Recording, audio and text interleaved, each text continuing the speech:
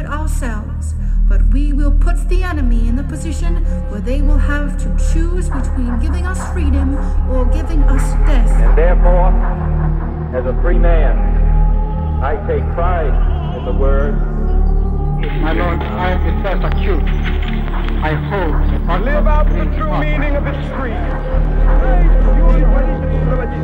The gap between the richest 10% and the poorest 10% of this country has widened. And the communist word. This nation will rise up.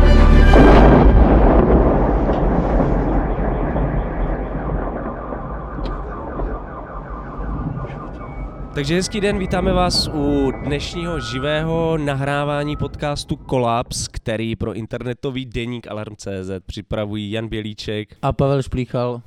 Dneska vlastně docela netradičním díl naživo v pražském kampusu Hybernská. Jsme jenom pár metrů od studia Mr. Wombat, kde vlastně natáčíme většinu našich podcastů. A říkali jsme si sice, že vlastně jako nahrávat v klídečku ve studiu je moc fajn, ale že by bylo možné vlastně možná taky fajn se seznámit s našimi posluchači a posluchačkami a že bychom si mohli třeba, že by si navzájem třeba mohli rozumět i naši hosté, jako hosté podcastu, který tady docela ve velkém počtu dneska jsou. Takže jsme se rozhodli udělat tady tuhle Special Alarm Podcasty Live akci. A aby to celé získalo ještě nějakou takovou metarovinu, tak jsme si do dnešního podcastu pozvali autora jiného oblíbeného alarmáckého vidcastu, nasraného nihilistického youtubera Standu Billera, kterého znáte jako sociologa, publicistu, ale taky jako autora našeho pořadu Všichni tady umřeme. A vlastně bychom chtěli takhle naživo, experimentálně a empiricky vyzkoušet, co vznikne z toho, když se smíchá kolaps a všichni tady umřeme. A jak moc depresivní to bude. Takže díky Stando, že jsi součástí tady tohohle experimentu, že jsi tady dorazil až z dálného Brna a že společně můžeme tuhle událost odstartovat. Takže vítej u nás v Kolapsu, čau. Ahoj a děkuji za pozvání, nebylo to samozřejmě jednoduché se sem dostat, v podstatě to byl takovej kolaps veřejné dopravy, ale povedlo se. Kolik říkal, 3,5 hoďky? 3,5 hodiny, skolabovala lokomotiva, přesedali jsme na rychlík, dobrý. Takže klasika, no, posledního půl roku to vypadá takhle, ty jsi říkal, že to je stejný vlastně, to je vždycky stejný. Že skolabovala taky v Kutný Hoře. Zajímavý. My jsme vlastně do té anotace napsali, že dneska se budeme bavit o tom, jestli nenastává náhodou kolaps kolapsu a úpadek úpadku, tedy jestli vlastně náhodou ta krásná disciplína, jako diskutování o zániku světa, není dnes sama v krizi.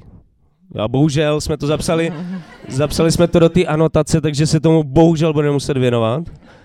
A možná vlastně o takový nějaký jako degradaci toho kolapsologického diskurzu může svědčit trochu i to, že tady o něm diskutujeme právě my tři, kteří k tomu tématu v podstatě nemají co říct. Protože my si do kolapsu zveme obvykle nějaký odborníky na různý témata, ale když jsme si pozvali Standu, který je náš kolega, tak se ukázalo, že on o ničem v podstatě nic neví. Protože je sociolog.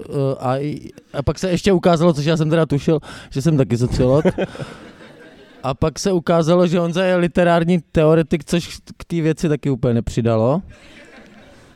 A to je jako další vlastně rovina toho dnešního experimentu, protože vlastně pod tím je taková otázka, jestli z tohohle všeho může něco zajímavého vůbec vzniknout. Já myslím, že by z toho mohl vzniknout vlastně kolaps té diskuze jako takový. Že? A to uvidíme tady real time. Že budete poslouchat 3 lidi, kteří o ničem nic neví a jediný, co vám můžou říct, je úpadek debaty o úpadku. Máš tam ještě něco, Pavle, na začátek, nebo můžeme překročit? Ani na začátek, ani na konec. Já bych se jenom vrátil k těm vlastně k těm názvům těch našich 2 pořadů, protože Standa měl nedávno, se mi nám svěřil, docela zajímavou výměnu s jednou ženou na jakési akci prostě veřejné. která říkala, že má ráda tvůj pořad a i náš podcast, ale že když je pošle svým přátelům, tak většinou je prý ty depresivní názvy odradí a že si to vůbec nepustí. Myslíš si, že vlastně s tou zkázou trochu přeháníme? No, byla to zajímavá výměna, protože ona mi to řekla zhruba přesně takto a já jsem jí to vlastně odkýval, protože jsem na to neměl co říct. Že to přeháníme. Že to přeháníme, v podstatě jsem rezignoval. A no, jako pokud má pravdu, tak by se s tou nápravou vlastně muselo začít už od názvu Alarmu, který už je vlastně sám o sobě jako hrozně alarmistický, že by se to muselo, že by se potřebovali rebrandovat úplně všechno. Jak třeba Alarm Soft, nebo jako míň Alarm? Já bych tam ten alarm vůbec nedával, jo? To je vždycky jako taková nepříjemnost, jako že tě něco zbudí, to bych chtělo spíš něco jako pohoda, no. Jo. Pohoda. Udržitelná pohoda. Udržitelná pohoda. Internetový deník Pohoda. No, potom podcast Nic se neděje a video podcast Všecko bude všichni fajn. Všichni budeme žít. A věčně. Všichni budeme žít, pohoda a všichni budeme žít někde nic jinde. Se neděje. Já jenom, to by bylo docela zajímavé, že vlastně já jsem ti teďka dal takovou nálepku, že jsi odborník na nicotu a prázdnotu, kterému to jde takzvaně od srdíčka. A když jsme se o tom bavili vlastně před nahráváním, tak jsi se jako docela vymezoval vůči tomu. Se zkroutil. Jako, že to tak úplně není pravda. No, já s tím vlastně bojuju celý život, ale úplně celý život tady s touhletou nálepkou a neustále jí vzdoruju, protože já si myslím, že... Myslíš, že vzniká ta nálepka? Že zrovna na tebe se to nalepilo, člověče. Jako Bůh ví, že proč zrovna já. Se na tebe podíval, říká ty. Nihilista. Pořád, ano, přesně, pořádek. Možná kvůli ty čepici Brno, no. Jo, a já podobně, abych to měl vždycky jednodušší, tak to nakonec jako odkývu, OK, tak nihilista. Já si myslím, že to není pravda, že já jsem vlastně jeden z mála optimistů, protože já se neustále snažím ve všem okolo najít smysl, ale shodou okolností tam ten smysl není. Takže ten výsledek vlastně potom zní, jako že tvrdím, že smysl není nikde, ale já si to vlastně nemyslím, já pořád jako věřím. Ty jsi takový Sisyfos jako optimismu. Je to takhle. Ten a jako akorát ten šutr na mě padá neustále už z toho prvního metru, takže ale problém je tím pádem, problém je v realitě a ne v tobě. Je to tak. Já tu realitu vlastně vidím velmi pozitivně, protože tam hledám něco hezkýho. A ona se spírá. A ono to tam není. A si klacky pod nohy. Přesně tak. A kvůli tomu má Standa Biller tuhle velmi nepříjemnou nálepku, které by se rád zbavil. Těžko se s tím žije. No. A ty jsi říkal, že jsi optimistický nihilista. Já jsem vlastně možná jeden z mála optimistů v této zemi. Já si se tě chtěl ještě zeptat, jak myslíš, když už teda jako kdybych ti nechal tu nálepku. Já zase rezignoval a přijali. Za což se ti velmi omlouvám, tak by mě zajímalo jako... nakolik si myslíš, že tahle tvoje schopnost jako souvisí s tím, že jsi narodil v Česku? A vystudoval v Brně teda, ale nechci nic podsouvat. No ne, to, že jsi jakoby narodil nebo vystudoval v Brně, to celý jako posouvá ještě o kus dál, že o celou jako jednu dimenzi. Já si myslím, že tohle není to nejhorší, co se mi stalo. Já si myslím, že ta nejhorší věc, co se mi stala, že jsem z nějakého důvodu, protože to dělalo spousta spolužáků okolo mě a odjel na Erasmus na vysoké škole. A ještě bohužel jsem si vybral Kodaň v Dánsku. A to je pak hrozně nepříjemné. Se má jezdit na východ, že jo? Teďka buď jezdit vůbec nikam, nebo přesně tak, nebo někam na východ. A pak, ať už člověk chce nebo nechce, tak se hrozně špatně zbavuje toho, že jako samozřejmě oni tam mají svý problémy, jako kdekoliv jinde, ale když tam člověk přijede z Česka, ještě zvlášť z Brna, tak má pocit, že se ocitl v jakýsi utopii. No. A jaký mají problémy v Dánsku? Já nevím, málo kol v ulicích. Těžko. Moc žen v politice. Moc velká rovnost ve společnosti. Jo, nesnesitelná genderová kultura. Ne, jako mají nějaký, ale to tady asi nemusíme rozmazávat. Jo, takže jsi tak jako fascinovaný tím západem. Já vlastně ne západem, mě fascinuje ta jedna země, ten západ je tak široký, že si s ním může operovat kdo chce jakýmkoliv způsobem, takže... Že myslíš, že kdyby jsi jel na Erasmus někam jinam, tak to dopadne jako jinak? Já si myslím, že tak pobýval jsem nějakou dobu kratší v Británii a určitě je to tam jako bezva, ale není to právě, nevrátíš se s tím, že by si řekl wow, tak to je pecka. pecka, ta Británie. To kdyby jsme tady, to právě ne, no. To budeš rád, když se vrátí s nějakýma penězma zpátky, no. Možná, no. Tak já jsem tam pracoval spíš. No to, já jsem tam taky pracoval, ale vrátil jsem se bez peněz. Já opakovaně, ale já jsem to nevzdával, jak jsem ten optimista věčný. Tak jednou jsem se vrátil v plusu, takže dobrý. Já stavil 3krát a ne. Vždycky blbý, no.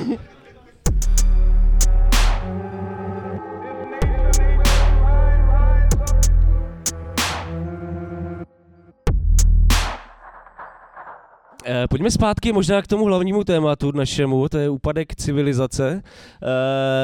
A přitom se nám zrovna tak hezky podařilo se z toho vyvlíct. Ale já tady prostě to budu vracet zpátky, pardon pánové, protože jsem to napsal do té anotace.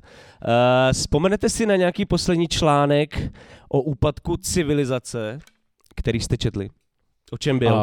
Já když jsem spěchal dneska na vlak, což jsem byl v rámci vlastně celý ty dopravy jedinej, kdo tam spěchal, tak když jsem teda spěchal a odcházel s několika hodinovým předstihem z bytu, abych se dostal sem včas, tak se mě syn právě ptal, kam jedu a proč, tak jsem mu říkal, že tady budem, protože jsem spěchal, tak jsem mu říkal jenom v jedné větě, že tady budeme mluvit o konci světa a on se mě ptal, jestli budeme mluvit o té události, jak slunce za 5 miliard let se rozroste do červeného obra, vyhladí život na zemi. Tak jsem mu říkal, že ne, že vlastně tak hrozný to ještě není. No. Takže zase jako takový pozitivní aspekt v tom kolapsu. Já jsem nějak minul, co je na tom pozitivního, jakože planeta zanikne dřív, než ji zničí slunce? To je pravda, no. Ne, že to není tak, není to tak, není to, jako, tak chce to trošku vůle, no, a jít tomu snahy. To je vlastně dobrý, se zabijem dřív, než nás zničí slunce. Ne, jakože je tady možnost jako počkat až do toho definitivního kolapsu, že můžeme to žít aspoň až tak dlouho. Ale nemá cenu to natahovat, takže vlastně... Ty seš právě ten nihilista, který to ku podivu nemá. Ne, já jsem, jakože to je vlastně realistický pohled na věc, jako proč se trápit 5 miliard let. Takže my jsme tě náhodně posadili do prostřed a už je z tebe centrista, který zastává realistický postoj. Já jsem vždycky centrista mezi anarchismem a komunismem. Ne, jako máš spíš pravdu asi, no. Jo, takže Standa optimista, nihilistický optimista 5 miliard nám dává ještě, nebo minimálně planetě. Zhruba takhle, no. A Pavel to vidí teda hůř. Uvidíme. Až nastane anarchismus a komunismus, tak se určitě domluvíme. Já si myslím, že tady dřív bude ta hranice toho slunce. Ty si říkáš optimista, jo? Okay. Tak on chce kapitalismus, jo? Jako optimista si myslí, že by vydělal.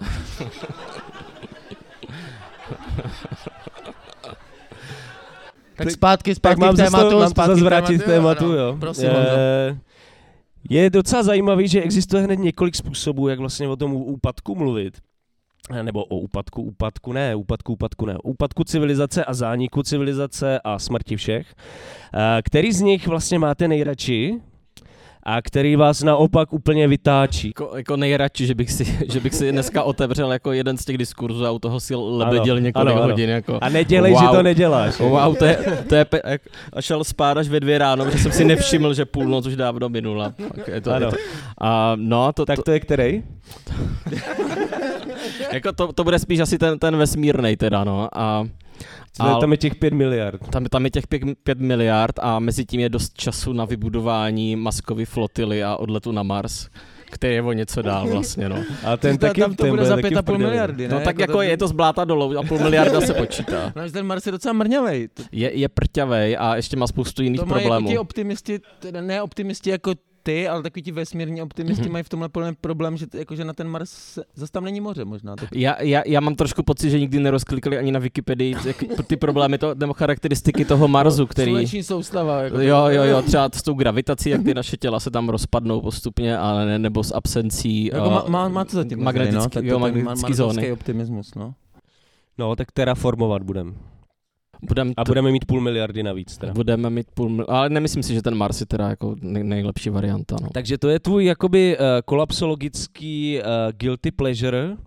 A teďka co třeba nemáš rád naopak? No mně se na tom guilty pleasure líbí ta neodvratnost, že to je jeden z mála kolapsů, za který vlastně nemůžeme jako lidi, takže to je na něm vlastně to hezký. Jo, jakože nemůžeš uchladit to slunce nebo mu dát víc paliva, aby to neudělalo.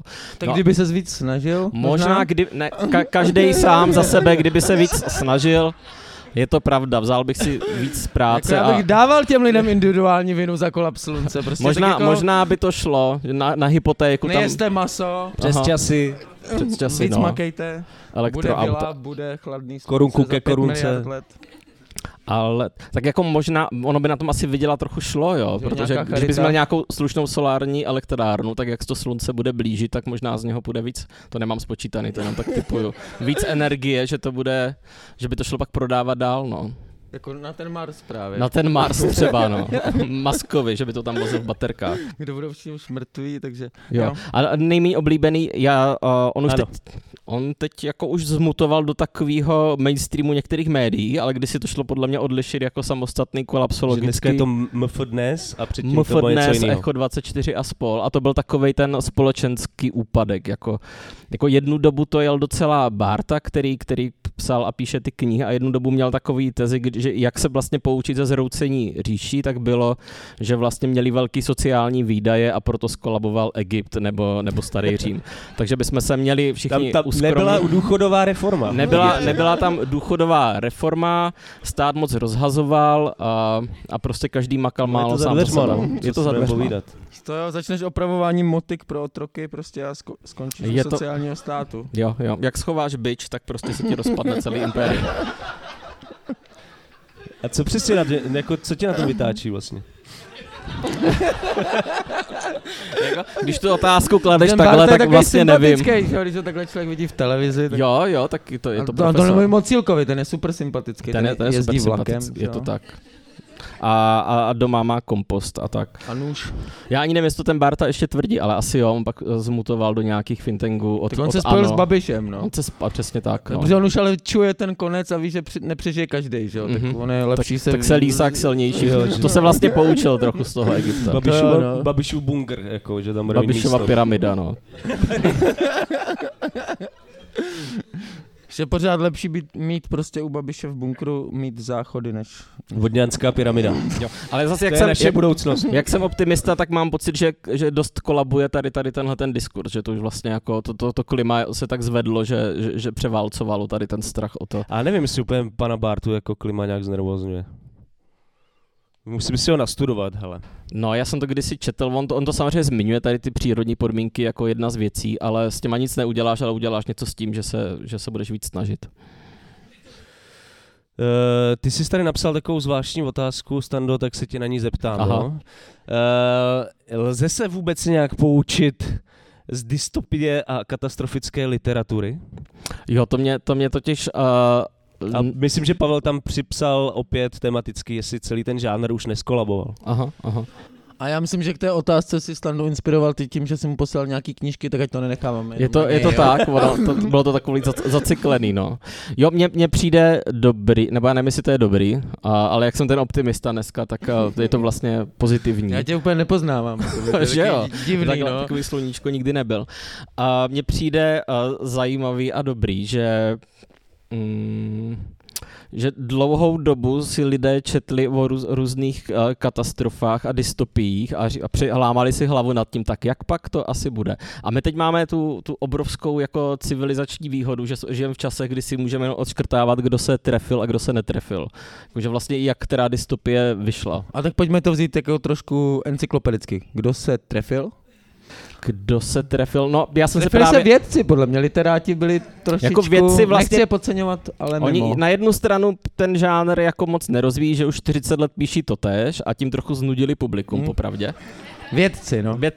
Jako umělci, abys pohledal. Oni v podstatě vyspojovali, jak to dopadne na začátku. 40 let dopředu, prostě, pak se diví, že to nikoho nezajímá. A pak rozvíjí zápletku, že tam přidávají nějaký... Jako, že přijde IPCC a řekne, ale prostě za 10 let je konec planety. Říká, a to už se psalo, ty vole, v 80kách tohle. Právě. A oni tam jenom zpřesňují jako detaily a to už nikoho nezajímá, když víš, jak to celý dopadne. No, to je taková fanfikce vlastně. Jo, jestli stoupne moře o 28 cm nebo 34, jako oni se o tom možná hádají, ale tomu čtenáři je to jedno, on ví, že je to blbý.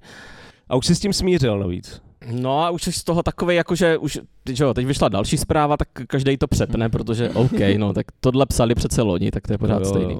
Cesta od McCarthyho, tam to bylo no, prostě. Cesta od McCarthyho, to mně přijde dobrý, to zrovna teď, když byla ta epidemie, tak já jsem byl na chatě na Vysočině, kde kolem komplet skolaboval smrkovej les, takže tam to bylo skutečně jako McCarthyho, že tam člověk šel a ono to tak všecko padalo kolem. Takže jsi udělal. To jsem ti říkal, velký dobrý, no.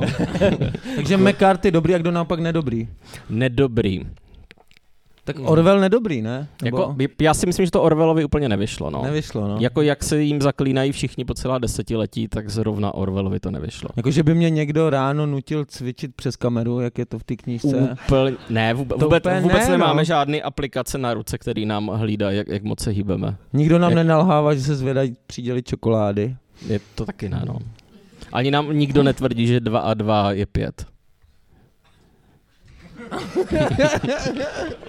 Ne, netvrdí, opravdu ne. Jo, tak skutečně selhal. Prostě. Evidentně jsou 3 věci, ve kterých George Orwell absolutně selhal. V podstatě bychom ho mohli přestat číst, protože už to nemá žádný smysl. Toho máme spíš tak rádi jako takovýho neúspěšného ňoumu. Nebo... Jako on se vlastně teď přesně překlopil do takového neúspěšného spisovatele. Kolaps George Orwella v přímém přenosu. Souhlas, no. Pak tady máme třeba Williama Gibsona, který jako psal Cyberpunk a postupem času se z něho stal sociální jako realista, protože ten svět vypadá jako v jeho knihách. Tomu to docela vyšlo, no.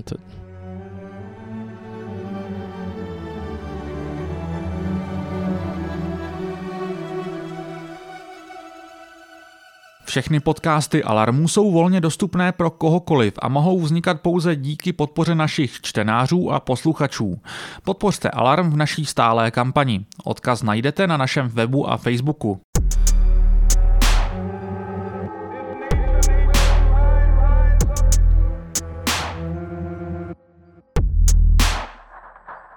Každopádně celá tato otázka vznikla, protože jsem Tandovi psal, ať si přečte nový román, nebo nově přeložený román od Octavie Butler, Podobenství o rozsévači, který doporučujeme a vůbec to není vtipný.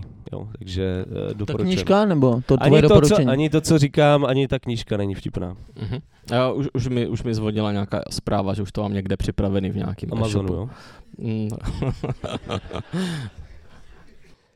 Tak se přesuneme zase dál. Tady máme jednu hypotetickou krásnou otázku. Stando, jak podle tebe bude vypadat úpadek, nebo jak o úpadku a kolapsu budou hovořit generace, pro které vlastně ten úpadek a kolaps bude jediný známý stav světa? No to mně přijde, jestli my se právě nedostaneme, nebo možná už jsme v tom momentu takových těch otravných generací, co pořád jako ještě dneska vzpomínají, jak za všecko může vlastně ten komunismus. A jestli my brzo nebudeme v té stejné pozici, kdy budeme vzpomínat, jak ten svět ještě za našeho dětství byl v pořádku, že tam byly ty zimy a jara a léta a nebyly záplavy pořád a ten svět nekolaboval. Tak jestli pro některý už nebudou znát vlastně vůbec nic, tak jednak to pro ně to nebude absolutně nudný, protože proč o tom pořád mluvíme, koho to zajímá? Ale počkej, co budeme říkat, že za všechno může jaro, léto a podzim, zima? Nebo... Já nevím, tak jednak budeme v takové ty senilní pozici toho těch co budou budeme mít pravdu na rozdíl od těch druhých. Ale současně to bude úplně jedno, protože jako, co s tím, jako no. Jako bude to irelevantní. Jako oni řeknou, jasně dědo, no jo, kapitalismus, OK. A vždycky jako... Jo, teďka máme prvobytně pospolnou společnost. Přesně, no, tak jako furt vzpomínejte, jak vám jezdili tramvaje každých 5 minut, OK, no. Pojď, budu ti vyměnit plínu, Pavle. Z jehličí. Radioaktivní, jo. Takže to nebude nic moc hezkýho, prostě, abych to uzavřel, jako. Tak ten optimismus se toho dožijem, že jo, což je takový... No to já vlastně nevím, protože když se do toho narodíš a budeš v tom pořád jenom žít tady v těch permanentních katastrofách, tak podle mě jako trošku otupíš, takže tě to nebude jako trápit, jako že by svět mohl vypadat jinak, protože on nebude moct vypadat žádným jiným způsobem. Takže lidi budou konečně šťastní? V podstatě, jako možná budou mít ten vzpomínkový optimismus rychlejší, protože si budou říkat, tak loni to nebylo tak hrozný jako letos a bude to takhle jako každý rok. Tím, že každý rok bude hůř, tak lidi najdou štěstí. Jak jsem vlastně. říkal, musíš tomu optimismu jít hodně naproti, jo? To jinak nefunguje celá ta hodně ideologie. naproti optimismu. Takže když je každý rok hůř, tak vlastně si můžeš vzpomínat ty si vážíš každýho roku. Je to tak, protože příští rok bude hůř. Je to vlastně mindfulness takovej jako aplikovaný do historie. Dneska je ale krásný den. Což za každých 5 minut Zítra bude horší den. Je to tak, nebo? Bude zase teplej. Možná. Včera bylo sice líp, ale ten zítřek to bude ještě horší. Jo a předevčírem, to jsme se pomůželi. Předevčírem, no. Ani mi nemluv. Takže to nejzajímavější vlastně z toho, co říkáte, jako co nás čeká, je předpověď počasí.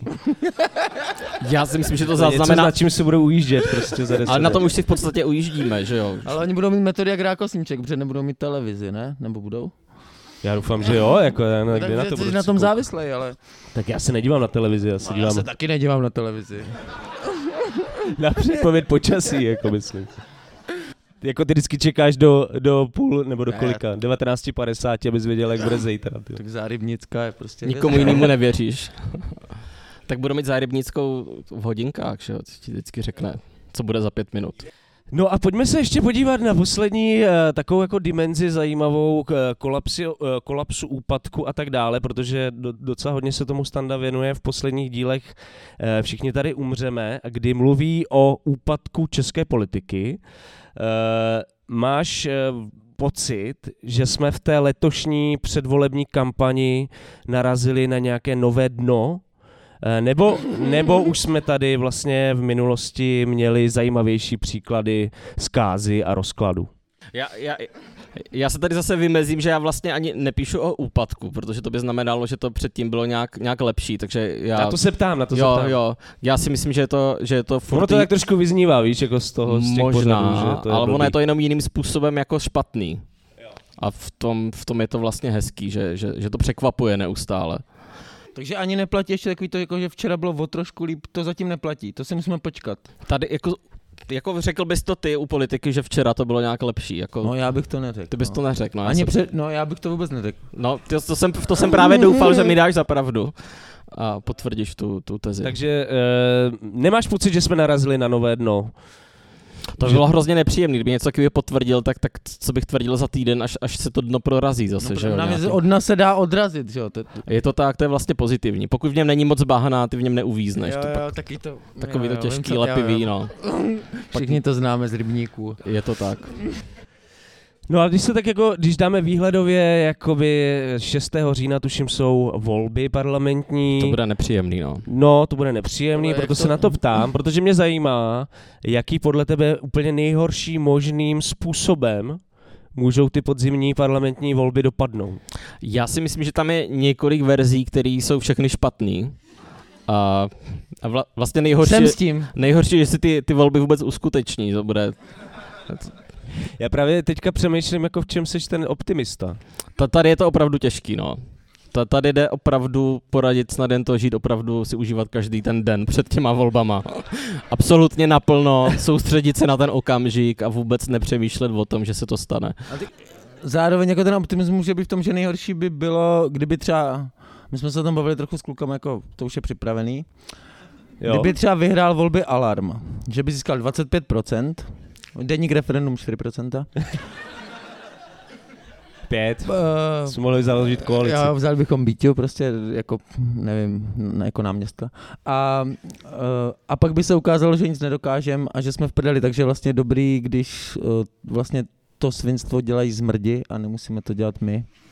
Ty se bojíš zodpovědnosti, Pavle? Ne, já se bojím, že se stejně nedá nic dělat. Ty tím vlastně potvrzuješ takovej to, co se říká o mileniálech, že odmítají převzít tu zodpovědnost. O levičák. Co říká Erik Tabery o mileniálech? No, a spousta dalších šéfredaktorů českých médií. Říkají, jděte k volbám, jinak si nemáte na co stěžovat. Musíš, Pavle, volit, jinak to nebude lepší. Takže dobře. Příštích volbách volte Alarm, když bude mít 20%, třeba to nedopadne tak špatně, jako předpokládá tady Pavel.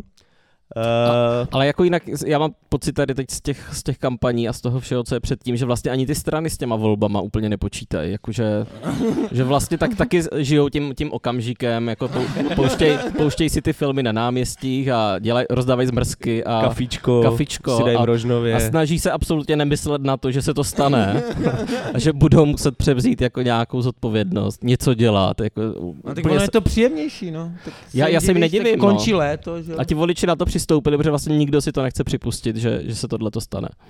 No tak vůbec ta realita je taková, jak jsme o tom už mluvili, ta realita je nepříjemná. No. Je trošku nepříjemná, no.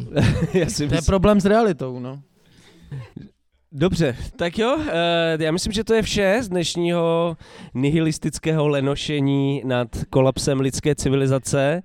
A jsme moc rádi, že jsme si dnes mohli naživo projet ty nejhorší scénáře budoucího vývoje české společnosti a světa, protože tady vlastně v tom lidském teple sálu v Hybernské si to všechno... Ty už jsi na tom Marsu trošku, viď? Já už odlítám. S Elonem. Mě to úplně neuspokojilo, ty vaše odpovědi, takže už se připravuju. Že se tady vlastně v tomhle lidském teple to všechno tak nějak příjemněji vstřebává. Děkujeme vám všem, že jste nám udělali k tomu takovou krásnou kulisu a děkujeme taky sociologovi a nihilistickému youtuberovi Standovi Billerovi. Optimistickému nihilistickému youtuberovi. Taky nepřesvědčil mě také. Myslíš, že keca? Tak jako, sorry, ale tak jako poslouchal jsem teďka, ne? 45 minut. Díky, Stando. Já jsem z vás tady nejveselější zcela určitě. Děkuju. A děkujeme taky vám všem. Čest. Loučí se Jan Vělíček a Pavel Šplíchal. A budeme se těšit u dalšího pokračování kolapsu. Teď už vyhlašujeme volnou zábavu na baru. Čus.